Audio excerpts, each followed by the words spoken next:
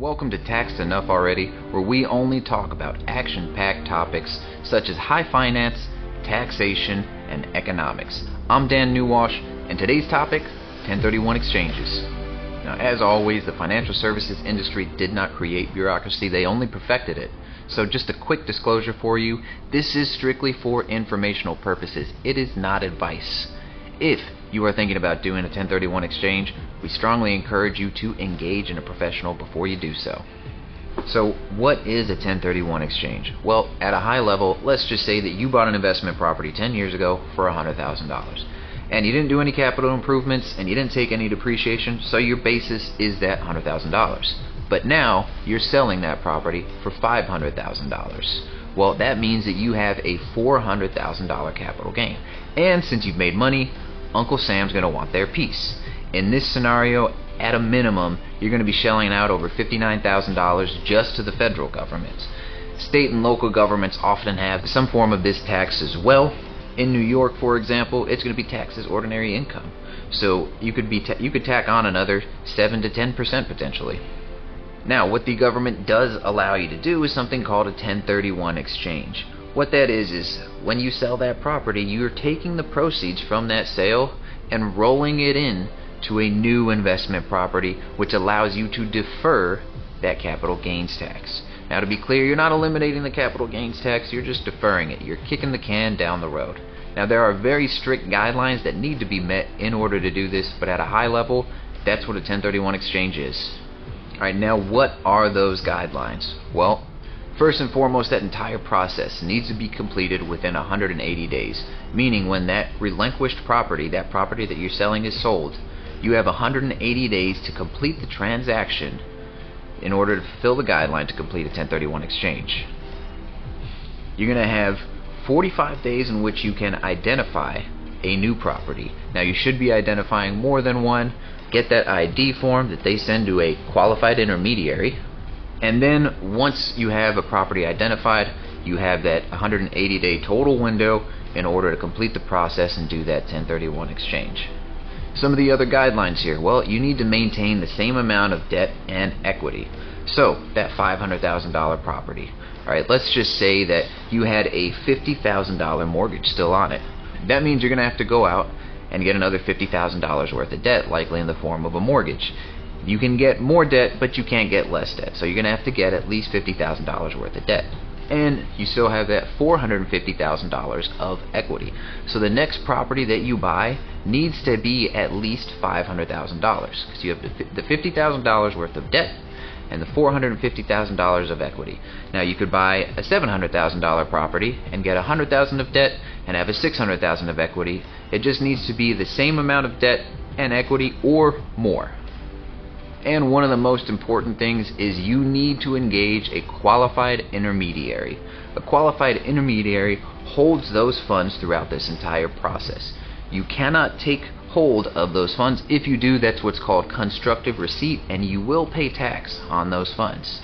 And first and foremost, if you're doing a 1031 exchange, I would highly recommend that you reach out to a qualified intermediary first.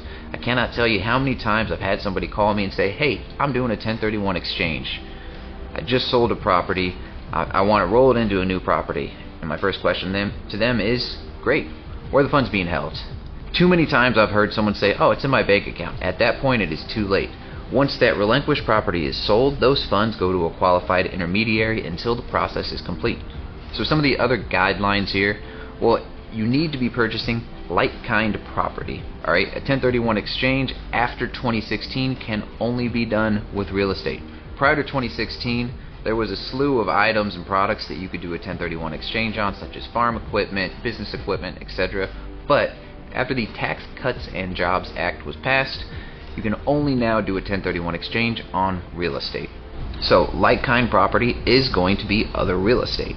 Generally, if you're flipping properties, you're not going to be a good candidate for a 1031 exchange because you have to be holding these properties for an extended period of time, a minimum of 2 years. Now let's just say that you have an investment property and you've only had it for a year, but you've been renting it out. You can 1031 exchange that. However, when you do the 1031 exchange into that new property, you're going to have to hold that new property for at least 2 years.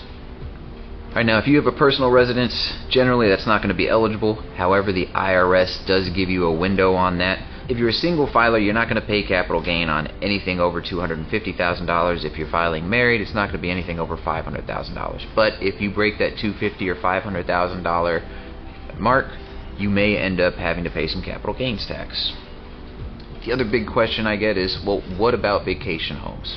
Well, there's what we call a safe harbor provision. It's what I call the 10X rule. Let's say you have a vacation home, but it has also been an investment property. If you want to be able to do a 1031 exchange on that vacation home / investment property, it needs to be rented out for 10 times the amount of time that you have stayed there. So if you've stayed there for 30 days last year, you need to have rented it out for 300 days in order for that to qualify for a 1031 exchange. Now, these guidelines are strict. However, we do have some solutions here at Finance for Thought. We're just not all talk. We can add some flexibility in a 1031 exchange with something called a Delaware Statutory Trust, or a DST. A Delaware Statutory Trust is a trust, but it's recognized as like-kind property by the IRS. In order to buy into a DST, you do have to be an accredited investor. To be an accredited investor, at the individual level, you need to have at least $200,000 of income for 2 years, or a net worth of $1 million excluding a personal residence. Alright, so as I mentioned, the guidelines for a 1031 exchange are pretty strict. A DST can be a contingency plan.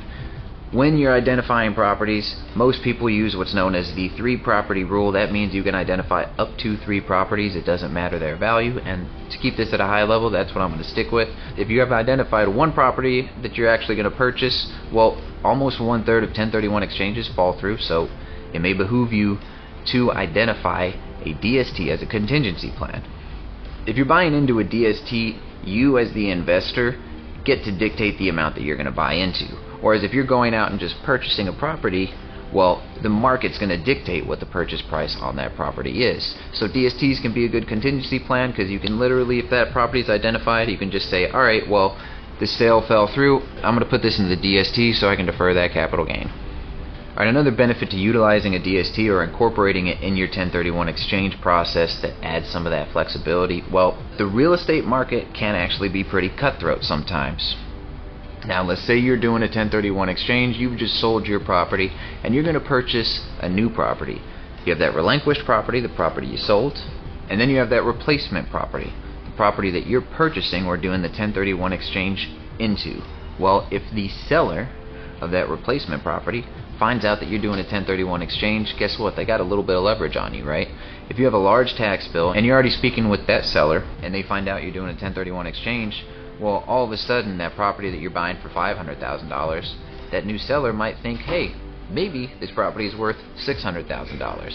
Well, if you have a DST identified as that contingency plan, that allows you to remove some of their leverage, right? If they want to kick up that price on you, you can just say, you know what, I'm good, Mr. Seller or Mrs. Seller, I got another property identified that I'm going to go with.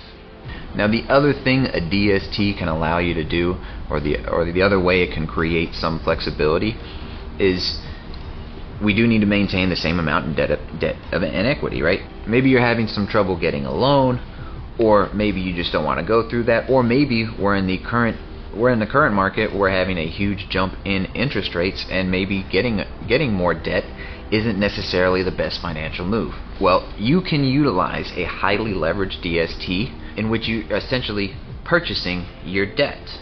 So in this example here, we have a sale price of $1 million. This individual had $800,000 of equity and $200,000 of debt. So they took $50,000 of their equity and put it into a highly leveraged DST. That $50,000 of equity bought them that $200,000 of debt. So now that remaining $750,000 of equity that they have, you can now take that remaining $750,000 and you're now a cash buyer. Right? Cash is always king in the real estate market. So if you're going out and placing offers on other investment properties, well, if you have a cash offer, you're likely going to beat out whoever has an offer that has some debt on it. Now, the other thing that you can do with the DST is you can take that boot and roll it into a DST. Now, quick fun fact about the term boot, where we got that from. Well, 1031 exchanges started back when farmers were exchanging land. And let's just say that I had some land where I was growing tomatoes, and you had some land where you were growing carrots. And in the agricultural industry, generally you would see farmers trading land because the nutrients for tomatoes were used up. Now they could grow a different agricultural product on there. But in this process, my land happened to be worth a little bit more than yours. So when we exchange our land, you're going to give me a little bit of cash, and I take that cash and I stick it in my boot. Even in today's environment, we still use the term, if you found a replacement property that was worth less than your relinquished property, well, you can take that boot, that excess profit, and put it into a DST. And that's all we have for you today over 1031 exchanges and how we create some flexibility in that process. If you're interested in hearing more about it, we're including more links and articles below. We always appreciate a like, follow, and a share. And a share is a great way of supporting a veteran-owned and operated business.